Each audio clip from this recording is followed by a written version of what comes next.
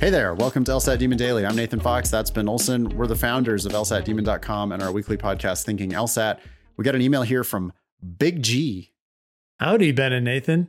I hope this email finds both of you in good health and high spirits. It does for me. Yeah. I've been listening to your podcast for nearly 6 months on my commute to school, and I wholeheartedly appreciate you guys. I'm about to graduate this May with a 3.85, and I have been hitting the 167 to 173 range. I decided to take at least a year before going to law school, and I will be taking the June LSAT because my LSATs fell short of my goals. So you're delaying, I guess? Okay. I know what you guys are going to say. Regardless, I received a really good job offer that is hard to refuse, especially for a recent college graduate.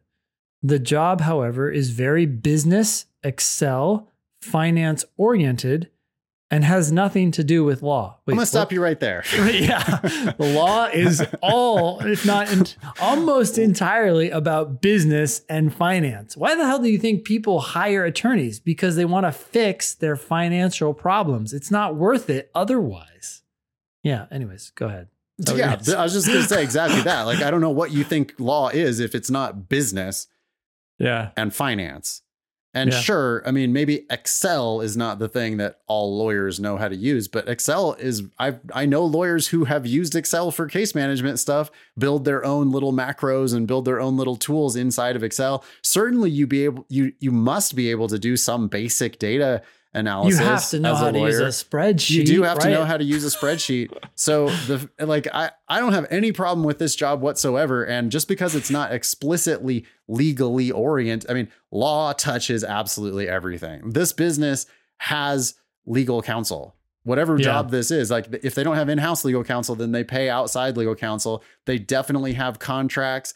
They definitely are constantly signing contracts with every, you can't open a bank account without signing a contract. There's lawyers involved. They're lurking everywhere. So you say that this is a very good job offer. Yeah, absolutely. Of course, 100% you should take it. Big G continues. One of my ultimate goals later in life is to go back to my home country and make positive changes in the law there. Ooh.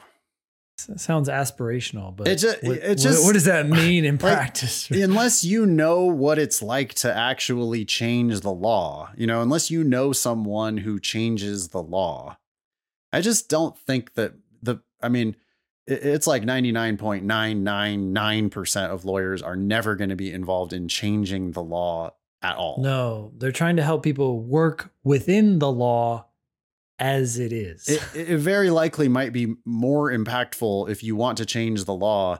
You can probably do that as an organizer or as a politician or as there's so many other things that you might be able to do besides trying to make your living as a lawyer. I don't know that there. I'm not so optimistic about that, but go ahead. Big G continues. So here are my questions. First, would law schools, and law schools is oddly capitalized, would law schools still perceive non-legal work experience as valuable? Okay, first, it's valuable regardless of the fact that it's not explicitly legal, but also who cares?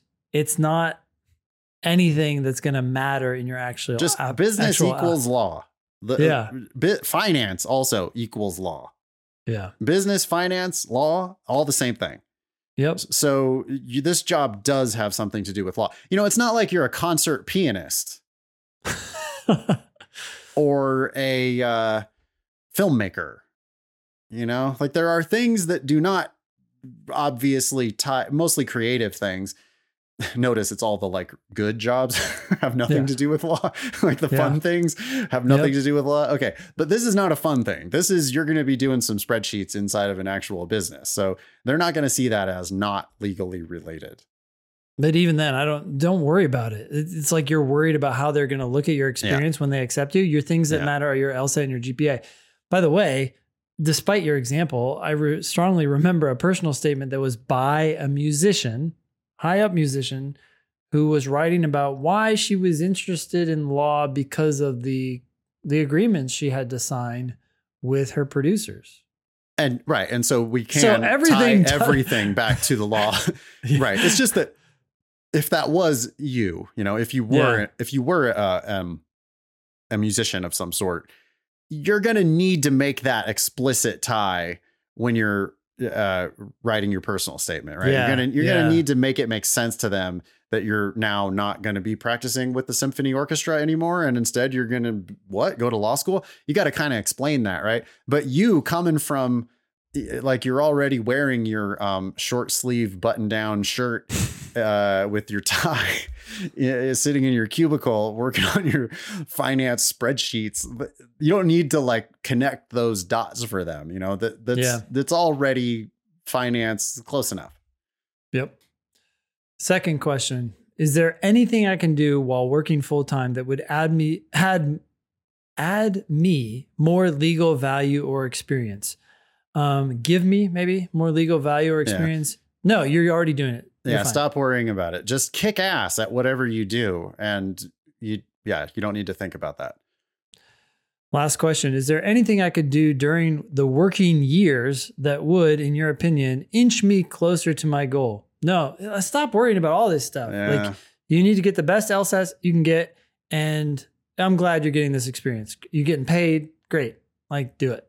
I think they like any work experience. They prefer any work experience to no work experience at all. And this sounds like it's a good job. You're going to be getting paid. You're going to hopefully be getting like high experience and promotions maybe at some point. And doing a really good job, you'll be able to get a strong letter of recommendation from a professional reference. That's awesome. And in the meantime, the one thing that you can do that would inch you closer to your goal, it wouldn't inch you closer to your goal, it would put you miles closer to your goal, is getting the very best LSAT you can possibly get. 167 to 173, that's awesome that you've made it that high, that far. But if you can bump that up to 173 to 179, then that transforms your application. It's that much different. 170 is great, but 176, totally different applicant. Yeah. So keep working hard on the LSAT, do the very best you can in this job, and stop worrying about, making yourself a better applicant in other ways. It's just a waste of time. Yep. Thanks for writing in, Big G. Email daily@lsatdemon.com if you'd like to ask us a question or share some LSAT or law school admissions news. Thanks for listening.